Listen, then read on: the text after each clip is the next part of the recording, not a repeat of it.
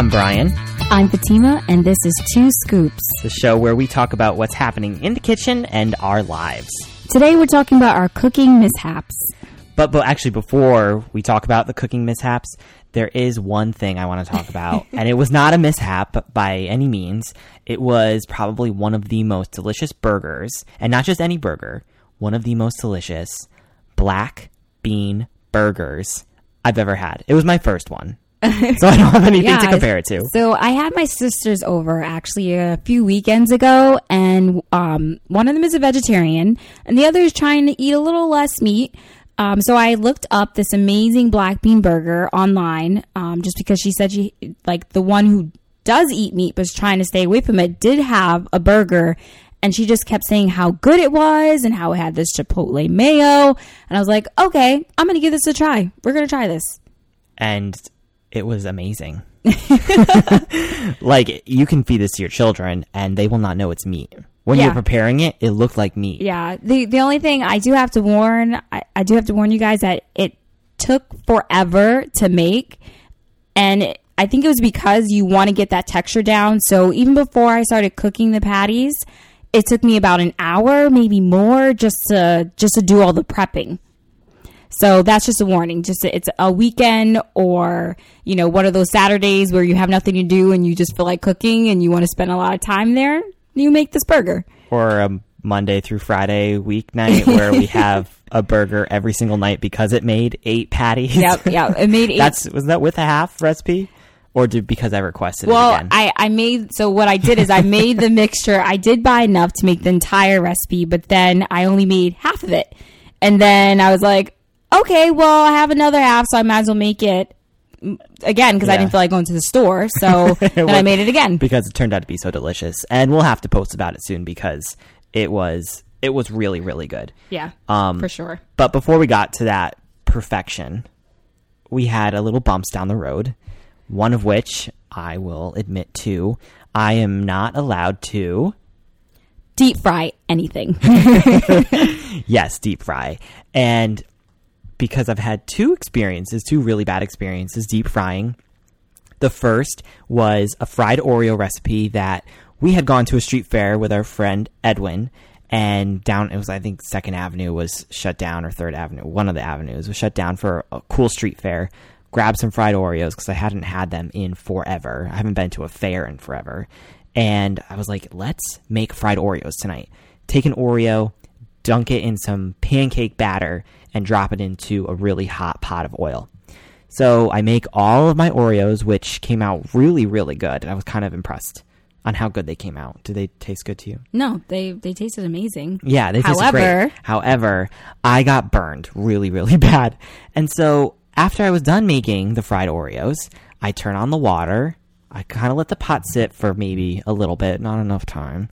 And I went to go pour the oil down the drain, and I'm not really paying attention, and the pot moves under the faucet. I turned away. I think I was on my phone. I think I was texting and cooking, and the pot of really hot oil goes underneath the faucet of rushing cold water. It hits the oil and literally explodes everywhere. Explodes all over the sink, all over our kitchen, all over me. And I have all of these oil burns all over my arms because it just started exploding. I put the pot down immediately and was on the verge of tears because I was covered in really hot oil. Yeah, I was working a late shift at the time before I started my full-time job. And I walk in and I look at Brian's arm. Like, what happened to your arm? And he told me the story. And so, you know, I told him to be careful next time. It wasn't until this next incident that he then became officially banned from frying anything on the stove. Anything. I feel like I'm always inspired by something to fry. And this next thing is something I've had, you know, growing up. We would always go to Chili's. And this is not sponsored by Chili's, but we're open to it if you want to give us a call. Open casting call for sponsors. We'll talk about you. Shameless. Probably like one of my favorite restaurants growing up I don't know why. I love their fajitas. Classy. But I loved their blooming onions for appetizers. I don't know what is so amazing about them. Maybe it's the sauce that they serve with it, but they're really delicious. And so I was inspired to make a blooming onion. So I grated an onion, cut it up, dunk it in this pasty mixture that you make, put it in some flour, and then drop it in a whole pot of oil. But what is an onion, Fatima? It's pretty much water. It's 100% water. Yeah. Or whatever percentage. Well, not 100% water, because then you would have water. But there's a lot of water in there. It's a very high percentage of water. Yeah. And so what happens when you take water, as I learned in my fried Oreo experience, and drop it into a really hot pot of oil? It boils over and practically explodes. So I drop in the onion. The pot all of a sudden ruptures in like bubble, toil, and trouble, pours over the pot onto our stovetop, which then catches fire on the oil, and the whole pot lights up in this really tall flame. And I go and take out my phone to take a photo. Yeah, here and then there's me, looking over at him do this. And, what are you doing? I rush out to the hallway. I grab the fire extinguisher. I don't know how to use the thing. Even through all of your years of RA training, yeah, you don't know how to use a fire extinguisher. It was bad. I think I was just afraid that it also would make our apartment look crazy. So I was like, okay, well, once we turned the stove off, the fire started to go down, and there was no need to use it. So, but you were the only one with the head on your shoulders yeah, that ran out and grabbed the fire extinguisher, because I was just trying to take a photo. I don't know where I was going to post it and why I thought I was safe. Yeah. But you saved our lives. The flame went down, and we're here today, thankfully, to tell this amazing story. But from now on, he's not allowed to fry anything. We keep him away from any hot oil. Yep. So I can't fry anything. I'm not allowed to make rice. However, I made 2 really good pots of rice. You have to admit that. Yeah. I did. Although you want to tell people how you used to make rice, I think half of it, more than half of it, will be stuck to the bottom of the pan, burnt. And burnt rice, like, even if you burn the bottom layer, the entire pot tastes like burnt rice. You can't escape it. And that was Brian's rice. That was my rice. But then your mom taught me really good tip. And you literally take your fingertip, so your pinky finger, after you fill up the pot of rice, however much rice you want to make. Then you start filling up with water, but you put your pinky in there. Tip of your pinky touches the rice as the water is filling up and kind of hits that first crease on your pinky tip finger, on your finger. Pinky on your fingertip. Yes. I need a drink or something. Yeah, why don't we have margaritas today? No, we're drinking tea. Woo! So much fun. And so when the water hits that crease, that's how you know how much water to use in the rice. But I've only gotten 2 successful attempts because I think I overestimate, but it's fine. So unless I'm really desperate, like today when I thought you were going to get home before me, I said, Brian, you can make the rice. He said, what? The ban has been lifted? I was in shock. Somehow I still made it home before him because of the subways, and I made the rice today. Well, yeah, which you will always probably have to make the rice from here on out. Yep. But that's enough about me. Yeah. And my fails. I think we need to talk about how, some of your experiences. I know as much as you guys probably think I'm really, really perfect, and sometimes I think I'm perfect. I'm not. But you are perfect, Fatima. Yes. At least I try to think I am. So back to my obsession with Chrissy Teigen's cookbook. She had this amazing mac and cheese recipe. When I tell you, it had everything we wanted and more. Delicious. So the recipe called for the highest grade cheese, the best cheese, Gruyere, cheddar, Gouda. There was something else in there that I can't remember. It was like $50 of cheese. Yeah. So we took the train down to Whole Foods because that was the only place we can get like a big block of the cheeses Gruyere that cheese. we need. Yeah, the Gruyere. So we went down there, we had to take a train, so we were committed. It was Sunday or Saturday night, we were staying in. We said, okay, we want to make something that's really good. So we found the recipe, we picked everything we needed. Everything was going great. My sauce was looking good. The last thing I needed to add was the salt. So in the cookbook, she warns you that she uses a certain type of salt that's not as potent, a kosher salt. And I just forgot about that.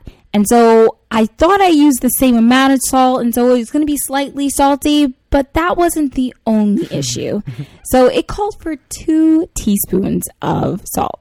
And Brian, would you like to tell them how much salt I actually used? Well, you used a tablespoon and you put in 2 of those into the cheese sauce. Yeah. So I went to go taste it and my face was so defeated. I said, it tastes so salty. What am I going to do? So we're on our computers, on our phones, trying to figure out how do you recover a dish that you add too much salt to. And so they're saying, add more dairy, add more acid. So I had lemon juice in the fridge. So I started putting the lemon juice. That was a really, really, really, really bad idea. So I was like, okay, we'll need to recover from this one. I had a little bit more milk, so I added that in there. Still really... More dairy. Yeah, I know. In this household. Yeah, right.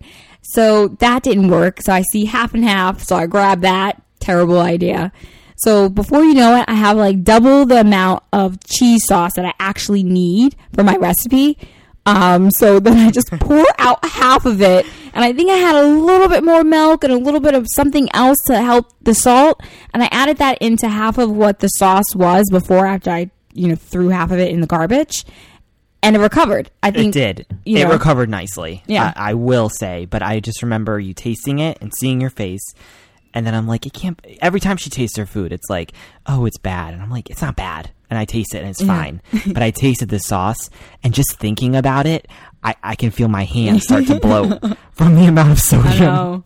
But we also forgot that cheese is a naturally salty. Mm-hmm. But it's okay. We did recover. Yeah, and it was a really delicious. Yeah, the next day was, even better. Especially it was those garlic breadcrumbs. Yeah, those were good too. But ever since then, I have no interest in trying that recipe again. I'm so defeated. I don't think I'm going to stick to my recipe where I use the block cheese or the canned cheese. Guys, I have no shame. That is the hardest thing with mac and cheese, is to actually get the sauce to be nice and creamy.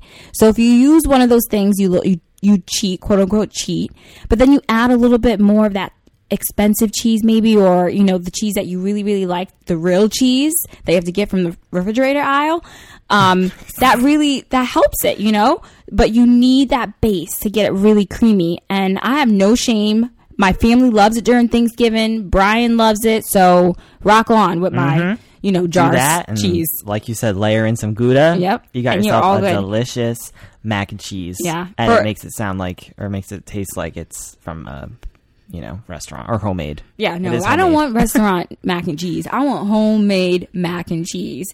Under $10 mac and cheese. I'm done with the $50 mac and cheese. I think people should try it maybe at least once, but yeah, I mean, stick to the recipes that you've been doing, and use a lot of cream. Yeah, I mean, I can't believe how much cream we went through that night. Just try to fix it. Oh my god, that reminds me of Colleen. I'm so sorry. My sister, she was trying to make a pumpkin bisque for Halloween. Every year, my family throws a Halloween party, and every year we end up catering. AKA Brian and Fatima make all the food for Halloween. Not all the food, most of the food. And so she said, I'm going to make a pumpkin bisque. And she had her giant pot. It was, 16 inches by 16 inches. It was huge, a huge pot. She's filled up like 75% of the way. I get up that morning. She's making it before work because she has to cook it, and then it has to sit in the fridge or something. And she keeps adding cream. I just see her over there just adding a bunch of stuff. Then she dips her spoon in and then tastes it and goes, ugh. And then I just hear these, ugh, ugh.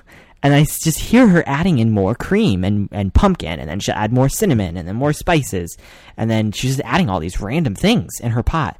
And she kept going, ugh, ugh. I was like, what is wrong with you? And she goes, I think the cream is bad. Where did you guys get the cream? It must be really bad.